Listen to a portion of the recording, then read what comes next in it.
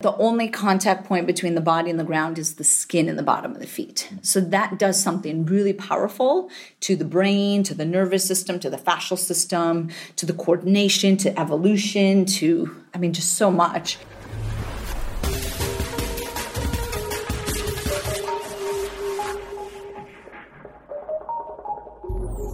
You're listening to the Fitness Industry Podcast, powered by Australian Fitness Network. For articles, resources and inspiration to grow your fitness business and career, go to fitnessnetwork.com.au, where you can also find a huge range of online courses, many of them accredited for CECs and other professional development credits, with up to a massive 30% savings for members of Australian Fitness Network. And for an amazing weekend of face-to-face learning, be sure to register for Filex, the main event on the fitness industry calendar, at filex.com.au. Functional podiatrist and human movement specialist Dr Emily Splichal has spent her career studying barefoot science and foot-to-core integration.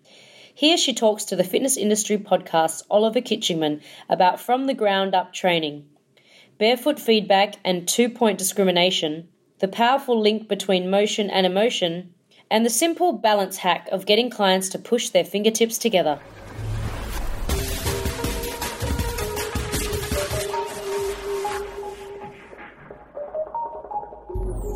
Emily, welcome to the Fitness Industry Podcast.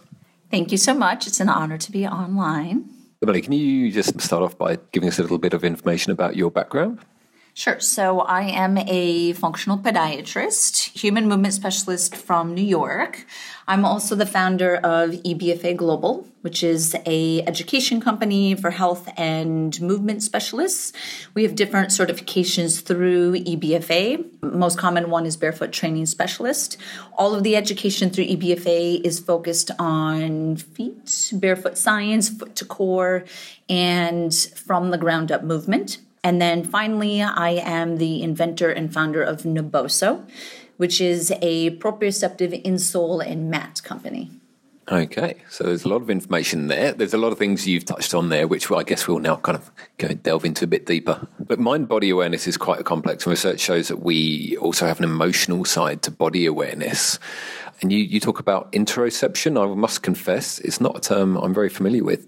So first of all, what do you mean by the emotional side to body awareness? Yeah, so there is a very powerful link between motion and emotion.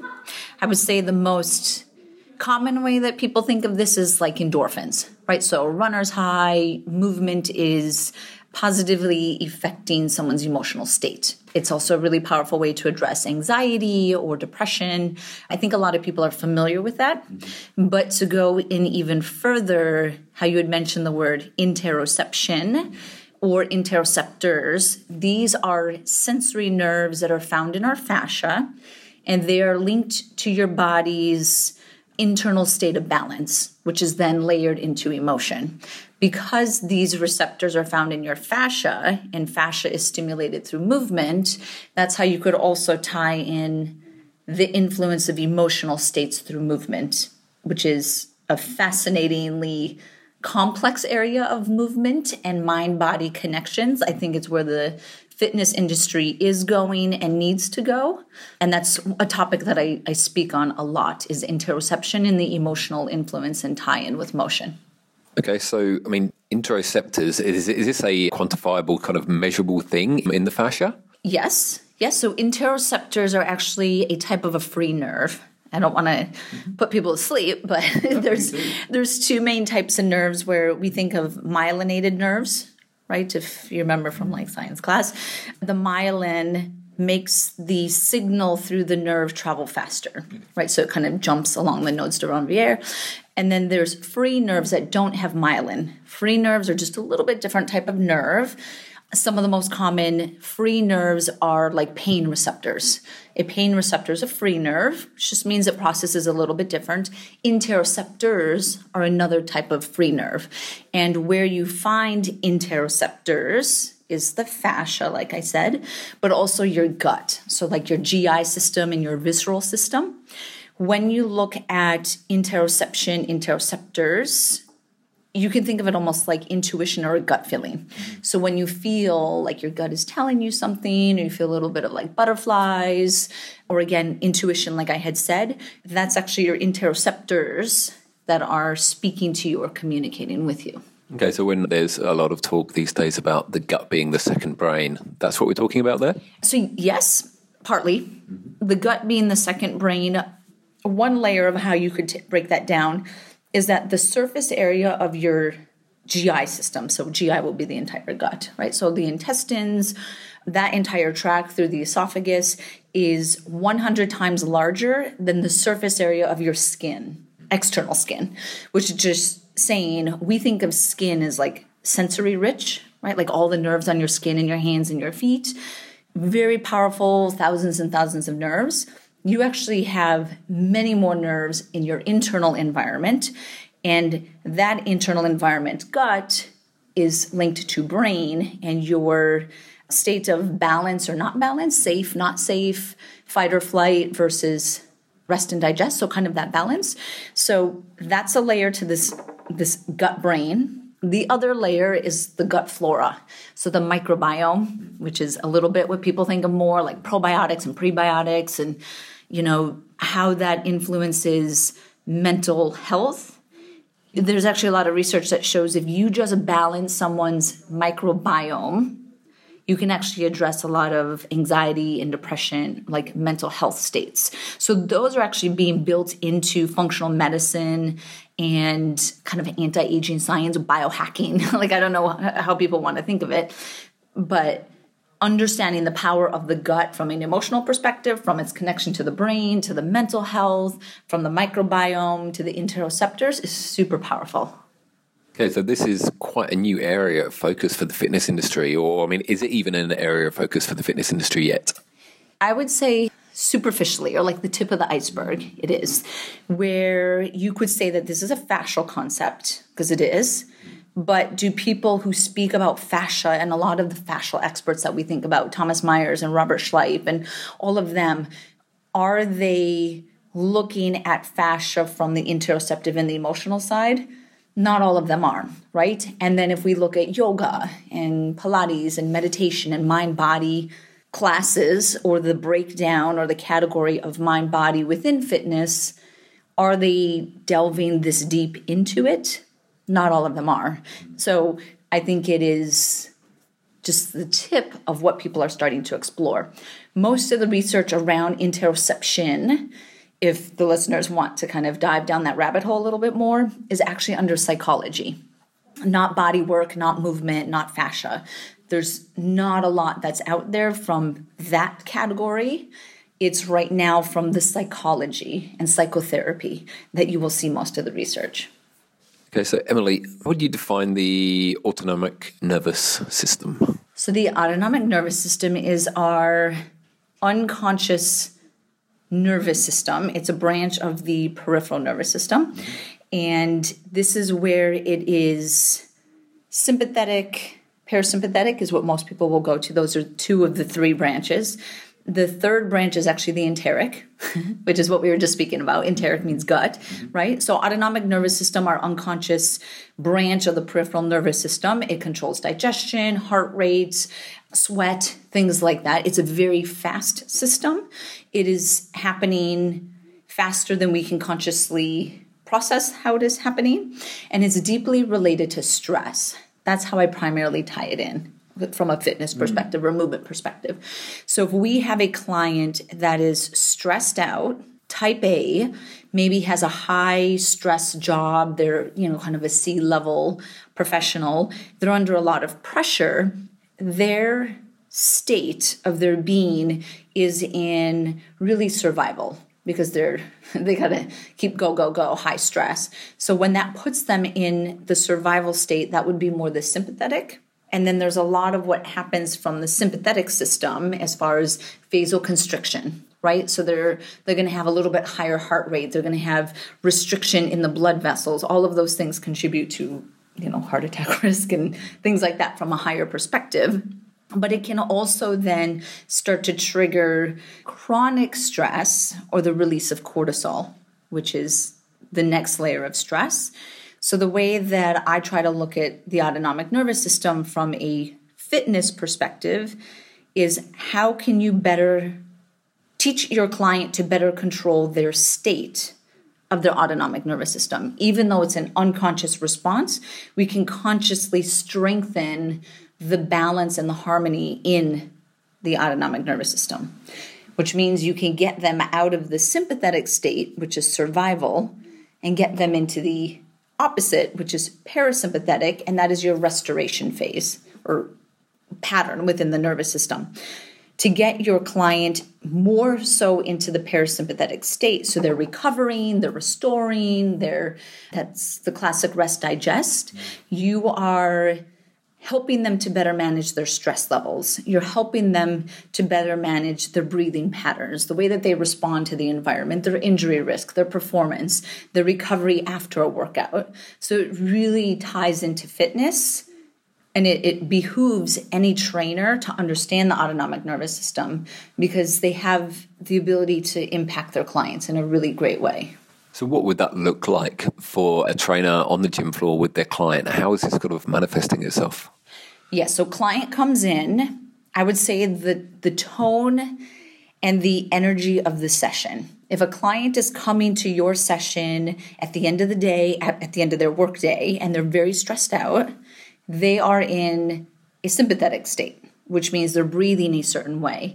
Now you're going to have them work out, but they're breathing very supradiaphragmatic. So they're using kind of the upper aspect of the lobes. They're using all their accessory muscles. They're going to get neck pain because of that, the levator scap, right? So you start to see postural patterns in your clients based off of their state.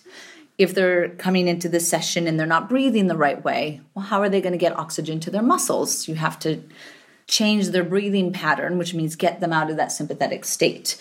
They hold on to tension a lot more if they are in this sympathetic state. So client comes in, you have to use diaphragmatic breathing. Cold showers is another one that can drop them into the parasympathetic state, which means once they're in that controlled parasympathetic state, you, the trainer, through their session and through exercise, is going to bump them into a sympathetic state because exercise is stress, right? So it throws you into a sympathetic state.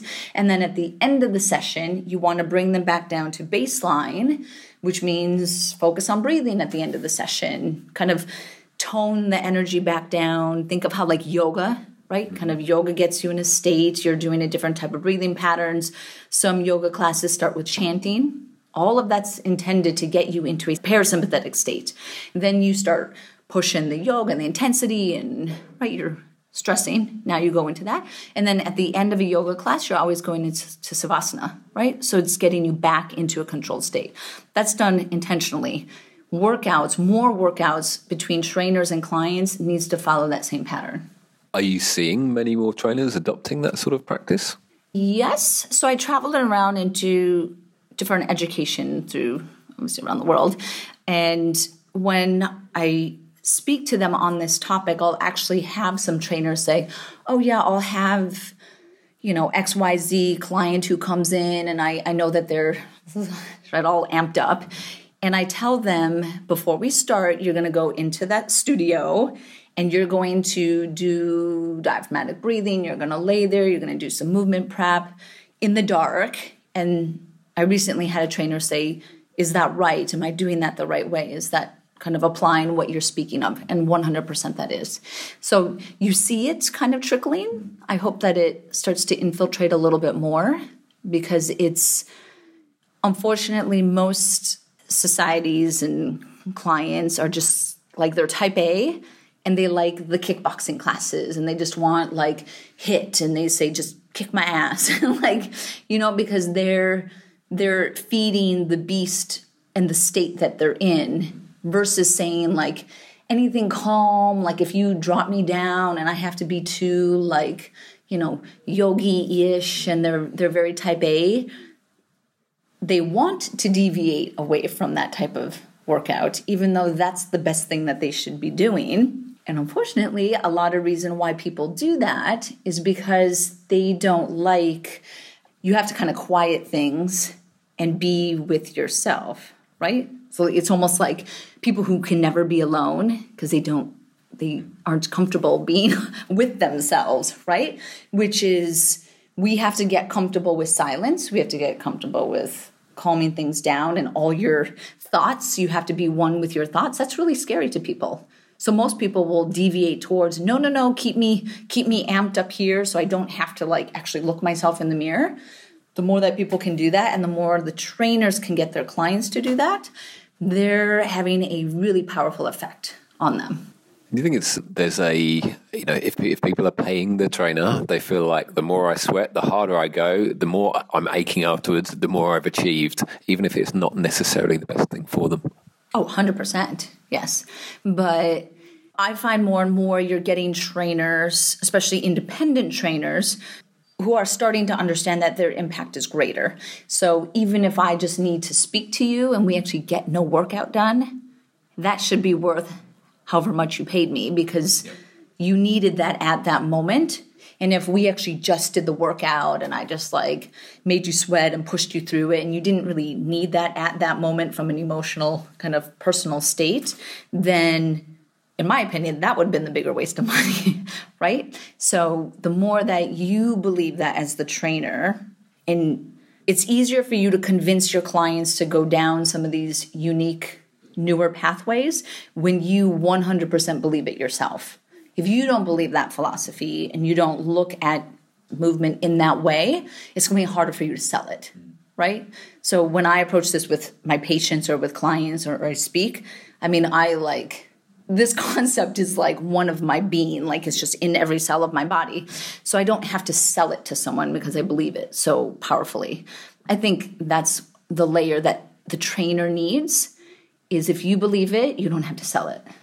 So any trainer that would be adopting this approach, they need to be sort of looking at the service they deliver as a whole. It's not I'm just going to drop this in from out of nowhere with clients I've been training into a certain way. It's kind of, becoming part of their whole being. Yeah, and it's not for everyone. Like if the trainer is just like, hey, I like the higher intensity, I'm the glute god and all I do is like help my clients get like the best glutes and that's like my name and my brand, then stay with it because that's what you believe and that's part of how you want your brand and your kind of approach to be. Totally fine. It's not for everyone. And that's fine. That's why there's so many different facets to fitness. For those that are interested in this or starting to see like a deeper layer of impact that they could start having with their clients, then that's where this layered on is really powerful. It could almost be like a subspecialty within fitness. And if you're dealing with certain types of clients, pre-postnatal, I think is huge. Because you're, the new mom, it's a new identity with the body. So there's an emotional layer to that. Those there's like cancer specialists, so people who just really focus in that, or chronic neurological conditions, MS, Parkinson's, baby boomers. So there's different subspecialties. You will see that some of those subspecialties have to have a deeper layer of understanding emotion and interoception and connection and mind-body and slow things down and autonomic nervous system because it's just so deeply kind of integrated into it. Those that are kind of on the other end of the scale, there's still a need for them and they're really powerful trainers. If you're the glute god, you're still a powerful trainer and you're positively impacting someone's life. So if it's for you, there's a need for it. Interesting. Thank you, Emily. When you talk about the importance of sensory stimulation, how would that relate to optimizing things like balance, coordination, mobility, and strength when you're training a client? Yeah, so now we're going the other side. So from interoception, now we're going to talk about exteroception. Exteroception is your sensory input from the external environment versus the internal environment. When you look at balance and posture and gait and dynamic movement, the amount of sensory information that's coming in starts to shape your motor output. And I often say in my workshops and certifications that sensory trumps motor. All of the branches in the peripheral nervous system, 10 times as many are sensory versus those that are motor. Sensory has to come in first before motor out. So if you're trying to optimize someone's movement, balance, posture, gait, and they have a compromise in balance, posture, or gait, you can improve that balance or that coordination by upping the sensory information coming in. The way that I focus on it, just being podiatrist, is through the skin in the bottom of the feet and really the palm of the hand. So stimulating those input systems or those exteroceptive systems helps them and their nervous system create a better orientation to the external environment. So balancing barefoot, stimulating the feet, you see better balance. It makes sense, but there are some basic, I call them balance hacks. So if you're doing balance training and you're teaching someone balance exercises, if you stimulate the skin on the hands, particularly the fingertips, you'll actually improve someone's balance. So if you understand that, you can build that into the programming, or you could teach them to use that as a way to hack their balance, especially if they need it. Okay. I mean, I can imagine the clients going, what? I have to do what? And this is going to make me balance better? Yeah, I mean, it honestly is like put your fingertips together, right? Or like I'm closing my hands to each other, putting my hands on my thighs as I'm standing. Essentially, I'm stimulating, right? So I don't have to like touch my nose.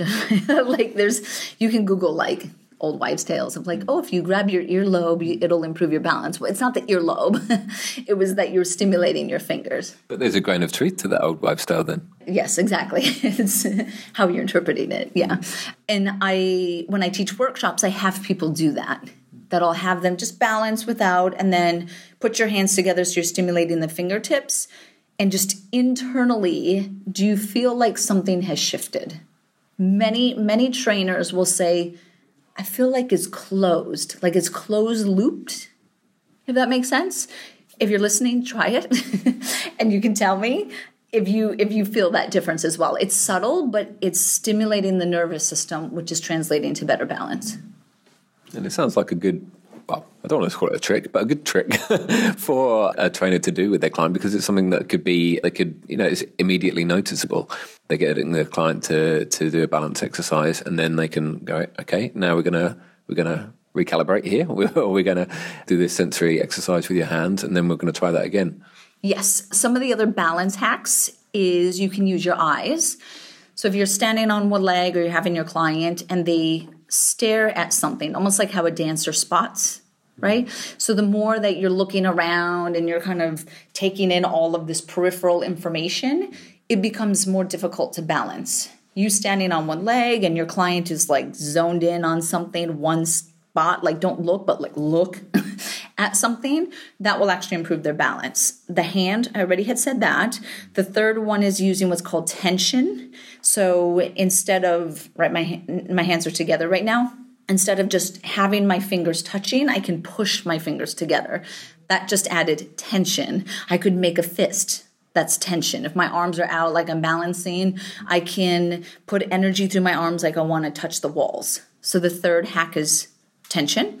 And then the fourth hack is using your breath. So just keeping the breath moving the entire time.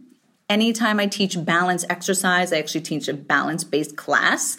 Those are the 4 hacks that I have people use. Good hacks. Okay, Emily, you mentioned earlier the Naboso proprioceptive training mat. Can you tell us a bit more about that? Yes. So Naboso is, we have insoles and mats. So we'll just focus on the mats right now. Picture a yoga mat size, even though it's not a yoga mat, but a yoga mat size mat. And across the entire mat are these tiny little pyramids.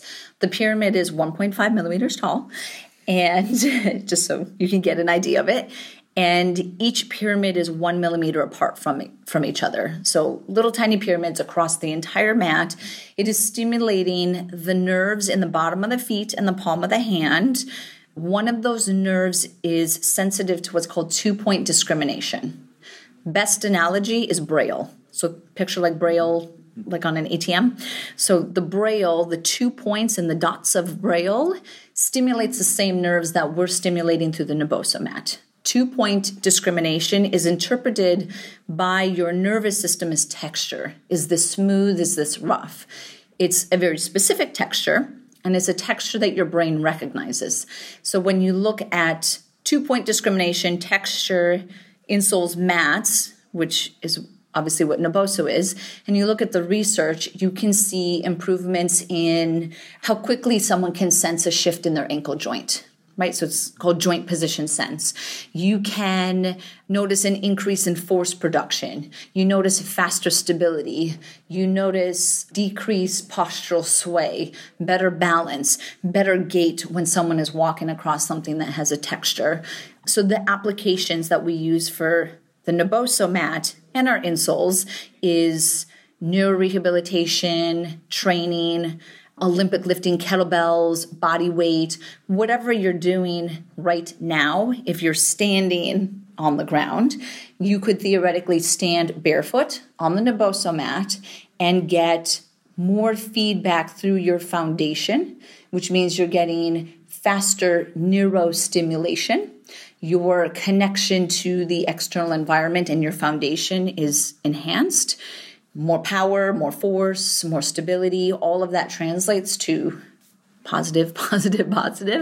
So there's a lot of applications that we have with the mat within fitness, but also with performance. Okay, so how has the feedback been from PT clients using the mat, and what specific exercises and movements are they favouring?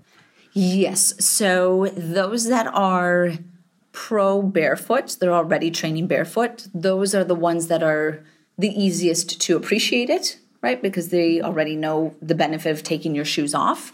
So that's an easy sell, I guess.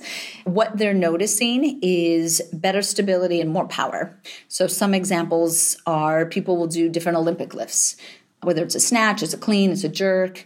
And when they're doing those lifts, some of the trainers and the coaches of those clients are saying that they're hitting more weight. So their 1 rep max and things like that are going up because they feel more grounded, they feel more stable. We have people that are doing kettlebells with it, any like Viper or sandbag or steel mace. Think a tool that is built around freedom of movement and momentum, I guess, right? So you would, any of those modalities, I would say you should do barefoot anyway because it's just more natural. We have people that do it for yoga. We have people that use it. Actually, we have a lot of Pilates professionals that integrate it. And they'll put it all across the reformer in the studio and any of their equipment. And whatever the foot or the hand is touching, they're integrating that from a Pilates perspective. So that's one of our most powerful categories. And then those that work with more neuro clients, any of their clients that have neuropathy or MS or had a stroke, they're noticing huge differences in the stuff that I'm seeing on Instagram and other social platforms where how their balance is before and then their balance is after. It's quite profound what we're seeing. And then we do have some professional athletes that are using it in professional teams both here and in the US, and they drink the Kool-Aid. So they believe in it, which is great. Yeah. Okay, great. I mean, I've seen sort of sensory stimulation mats in workplaces, in offices, for people that use standing desks or even people sitting down, kicking their shoes off. Now, is that the same kind of idea? Yes, we actually have a standing mat for desks. There you go. Perfect lead in. Yes. And I didn't know that. So if we want to kind of talk about for a second with the standing desks, Absolutely. is standing is so unnatural to the body. Sitting is not natural to the body. What is natural is moving. So if you're going to sit at your desk, obviously you start to get low back pain, tight hip flexors, all the negatives that we know with it. Your butt gets lazy, all that stuff. But standing and standing desks, I've actually seen a huge increase in the number of patients and individuals with foot pain, plantar fasciitis, Achilles tendonitis because of standing desks and the effect of just standing static one place on your feet, probably on concrete because that's what most office buildings are going to have, and maybe not in the best shoes or you're trying to go minimal. You need to somehow keep the nervous system and the fascial system and the postural muscles stimulated. So if you are going to be at a standing desk or even a seated desk, getting out of your shoes, great, right? But being on a Naboso mat or any sort of textured mat or something that's going to keep the feet even more stimulated is going to help offset some of that stress from the unnatural position of standing. I mean, anyone who's on a standing desk, static, needs to be like fidgety as can be. Like you need to constantly be moving your feet, do calf raises, roll on a golf ball. Something that has a lot of standing desk mats now have like ridges and hills and kind of things on the mat, which is really what it should have, because you have to be like stretch that calf and step on this and then go over there, and then it's really not natural to the body. So it's interesting, isn't it? I mean, a big movement against sedentary workplace positions turning into this increase in standing desks. But then, the problem just gets kind of shifted to a different part of the body. There's always a knock-on effect. Yeah, exactly. So I would, for any of the clients, and people might not ask their clients right now about their work environment. My office in New York is, one of my colleagues is a chiropractor, and she's huge in ergonomics. And she makes a great living working with corporate ergonomic kind of positioning. And she will literally go into all the big New York City corporate offices and do ergonomic assessments. So part of what I've learned from her is either people take a picture of their work setting, like of them at their desk, what it's like. And I'm sure a lot of the trainers listening, if you saw the way that they worked and sat or stood or positioned their body around their computer or the phone or whatever it is for 8+ hours a day, you learn a lot of the positional or postural stress of what people are doing for a majority of their day, or really a majority of their life in a sense. So that would be really interesting. And then the same thing is with sleep. I ask every single one of my patients, in what position do they sleep? How do they sleep? How do they wake up? Are they side sleep? Or they do this? Do they sleep in a fetal position? Well, if you do that, if you sit at work and you sleep in a fetal position, I know your hip flexors are tight. I don't even have to test them. Like I already know just based off of postural patterns of what you're telling me. So it would actually give the trainer a lot of great input without ever having to touch them or fully assess them. You can know what their repetitive stress is from sleep, which is a majority of your day, or work, which is the other majority of the day. It's quite powerful to understand those two situations. So trainers need to be really kind of hyper aware of this, because a lot of trainers are working in a almost unique workplace where they're not sitting down at a desk all day, but almost everybody that they're training probably is. So when they're seeing them for that 45 minutes or that hour a week or twice a week, that's completely different. That's a completely different environment to how those clients are existing. Yes. And the other thing that relates to that is that in that 1 hour, 45 minutes, 1 to 2 times a week, whatever it is, you're seeing that client move consciously, right? Because you're there, hopefully saying, engage here, exhale here, pull your shoulders back, do this to your shoulder blade, right? Whatever it is that you're cueing consciously, so they're aware of their body and their positioning because of you and your voice making them conscious of that. We have to start realizing that as soon as that client is out, their subconscious patterning is actually what is stressing their body the most. I teach a lot on gait, so walking, how to do a gait assessment, and for a trainer to understand gait and how to do a gait assessment is so powerful, because that's the most common movement that we do every day. It's subconscious. We are taking 10,000 steps a day, or however many it is. If we're good. Hopefully you guys are taking 10,000 steps a day, or your clients are. And each of those steps and the pattern of those steps is very subconscious or unconscious, right? So they're not even thinking about it. That's honestly where most of the injury risk with them lies.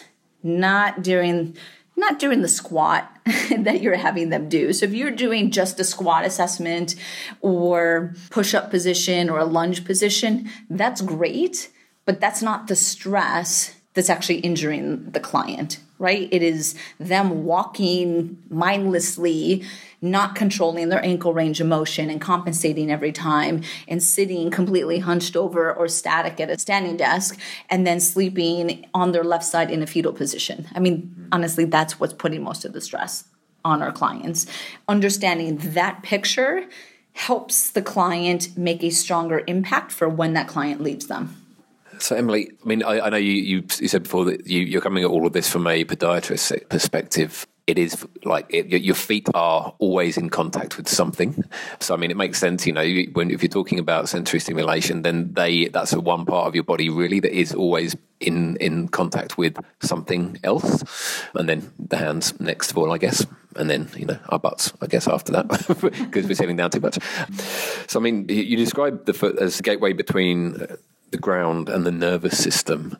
What kind of got you excited about the foot, as it were, in the first place? What was it that made you kind of have this light bulb moment and realize that this is like the gateway? Yeah, so I'm actually more fascinated with movement than feet. And that's honestly why I went to podiatry school. I was an athlete for years. Of course, I have an appreciation for movement. And then I got into fitness, so I had an appreciation for movement. Then when I was seeking out advanced degrees, medical degrees, podiatry, kind of fell into it. But the part of how I made or wanted to make podiatry fit what makes me the happiest or what fascinates me is I had to tie it back to movement, like larger movement. Yeah. Movement meaning like dance, like just the beauty of dance and the beauty of movement and running. And if you're thinking of like a sprinter and you're like, how the hell is Usain Bolt so fast? Like what is happening between this relationship between the ground and the foot? So that's where I started to tie the foot in back to movement. Then it makes the foot less gross because feet are just like not that attractive. And I've seen just some of the nastiest feet. But aside from that, what the characteristics of feet that are fascinating to me, not to everybody, but to me is the sensory side to it. The biomechanics, the pronation, the supination, all the bones and all the tiny little muscles and all of that is fascinatingly complex and powerful. But to me, I love the nervous system, and the complexity of the nervous system is just what attracts me to the foot. And it's part that hadn't been explored as much as the biomechanics. So what I learned in podiatry school was very heavy biomechanical, orthotics, shoes, right? Squat, dorsiflex, all of those is very biomechanical based. And then between podiatry school and my residency, which is where I learned to do surgery in the US, we have to learn to do surgery. In between those, I went back to school and I got my master's in human movement. That's where I studied barefoot science. And that's where my curiosity and passion for the nervous system started to be developed. So then connecting both of those, it just shaped into how I uniquely look at movement and look at feet and look at my patients, is the blending of my podiatry background with the human movement degree. And then coincidentally, at the same time of all this happening, the Born to Run book came out, minimal shoes, barefoot running, all that boom happened. So it was just kind of perfect timing that's when I developed my certification. I started doing education.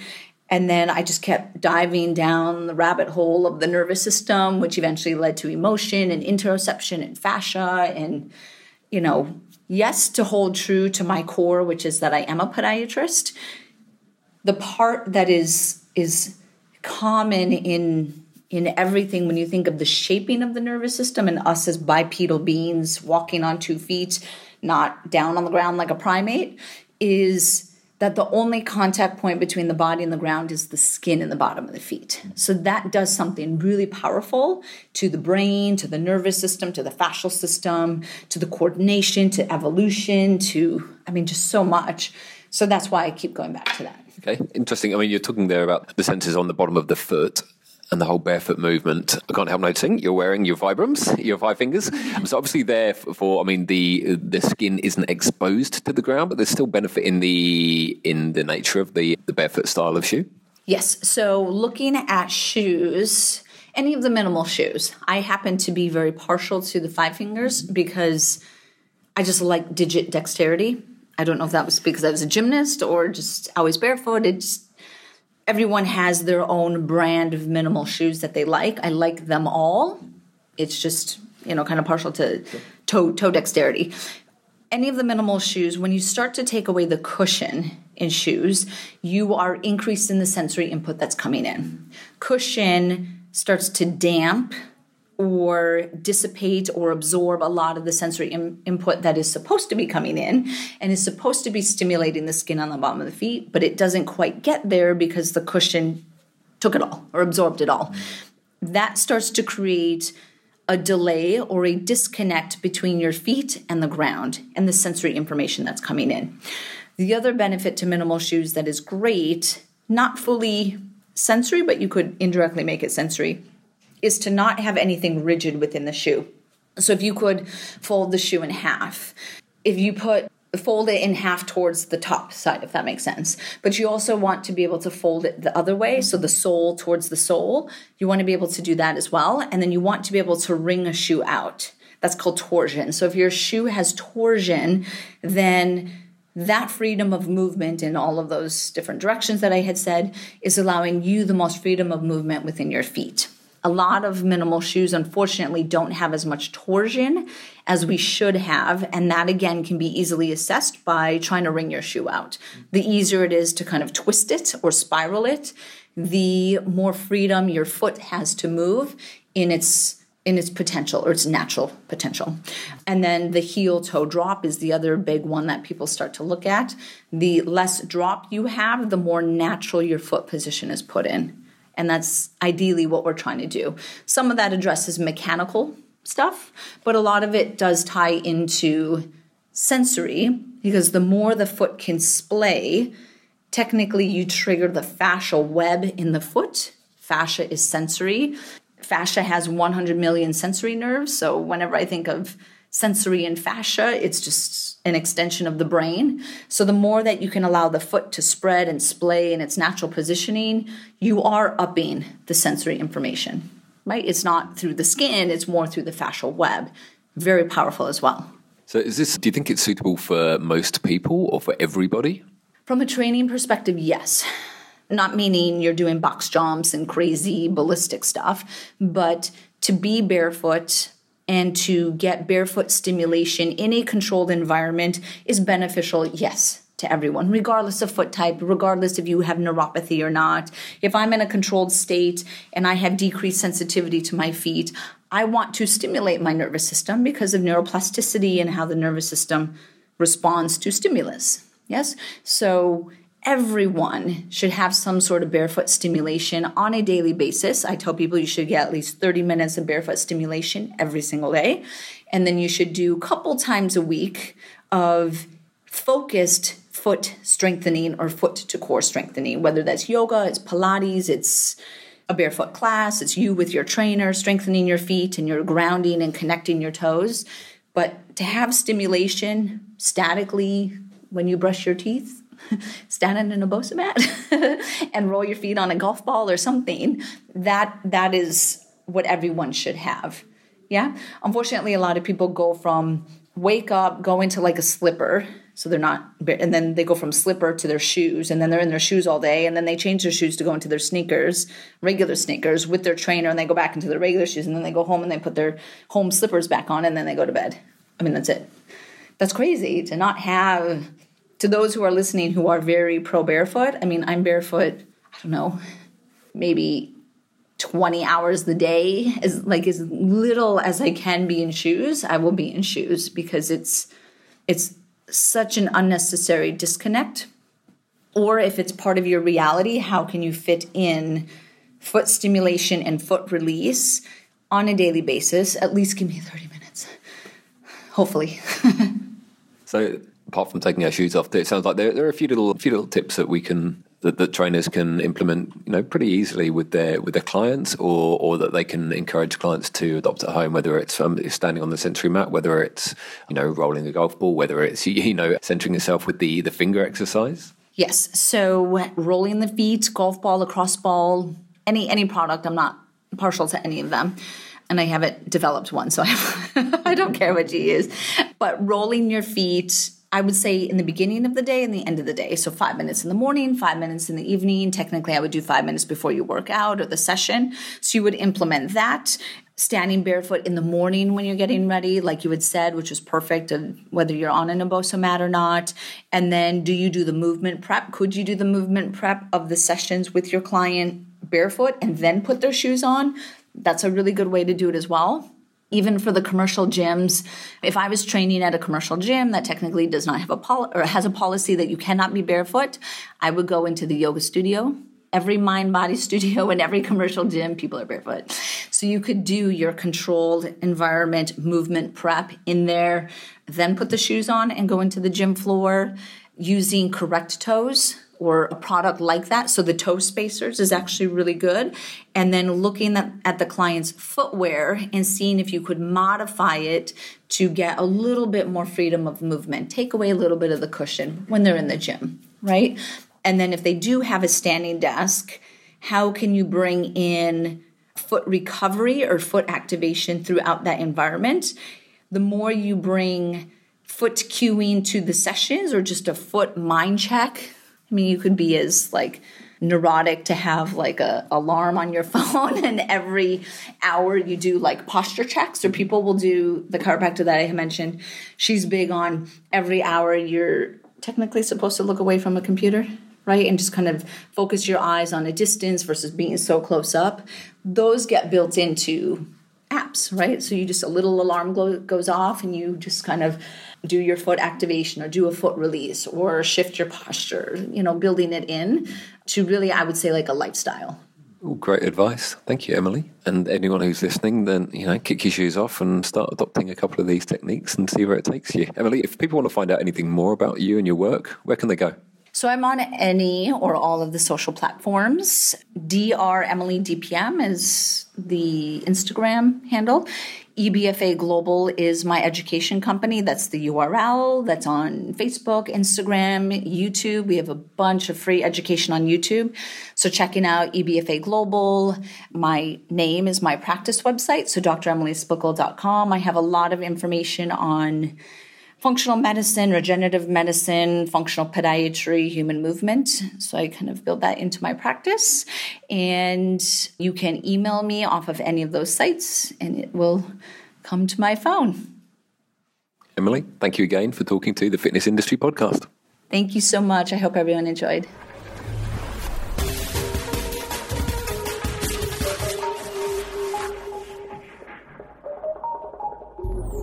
For a huge range of online courses for fitness professionals, including the in-depth corrective exercise trainer course, fully accredited for CECs and other continuing education points, go to the network website, select the Courses tab, and click on Corrective Exercise.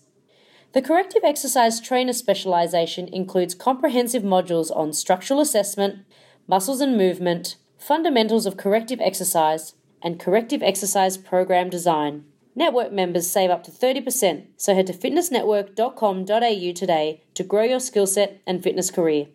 And for an amazing weekend of face-to-face learning, be sure to register for Filex, the main event on the fitness industry calendar, at filex.com.au.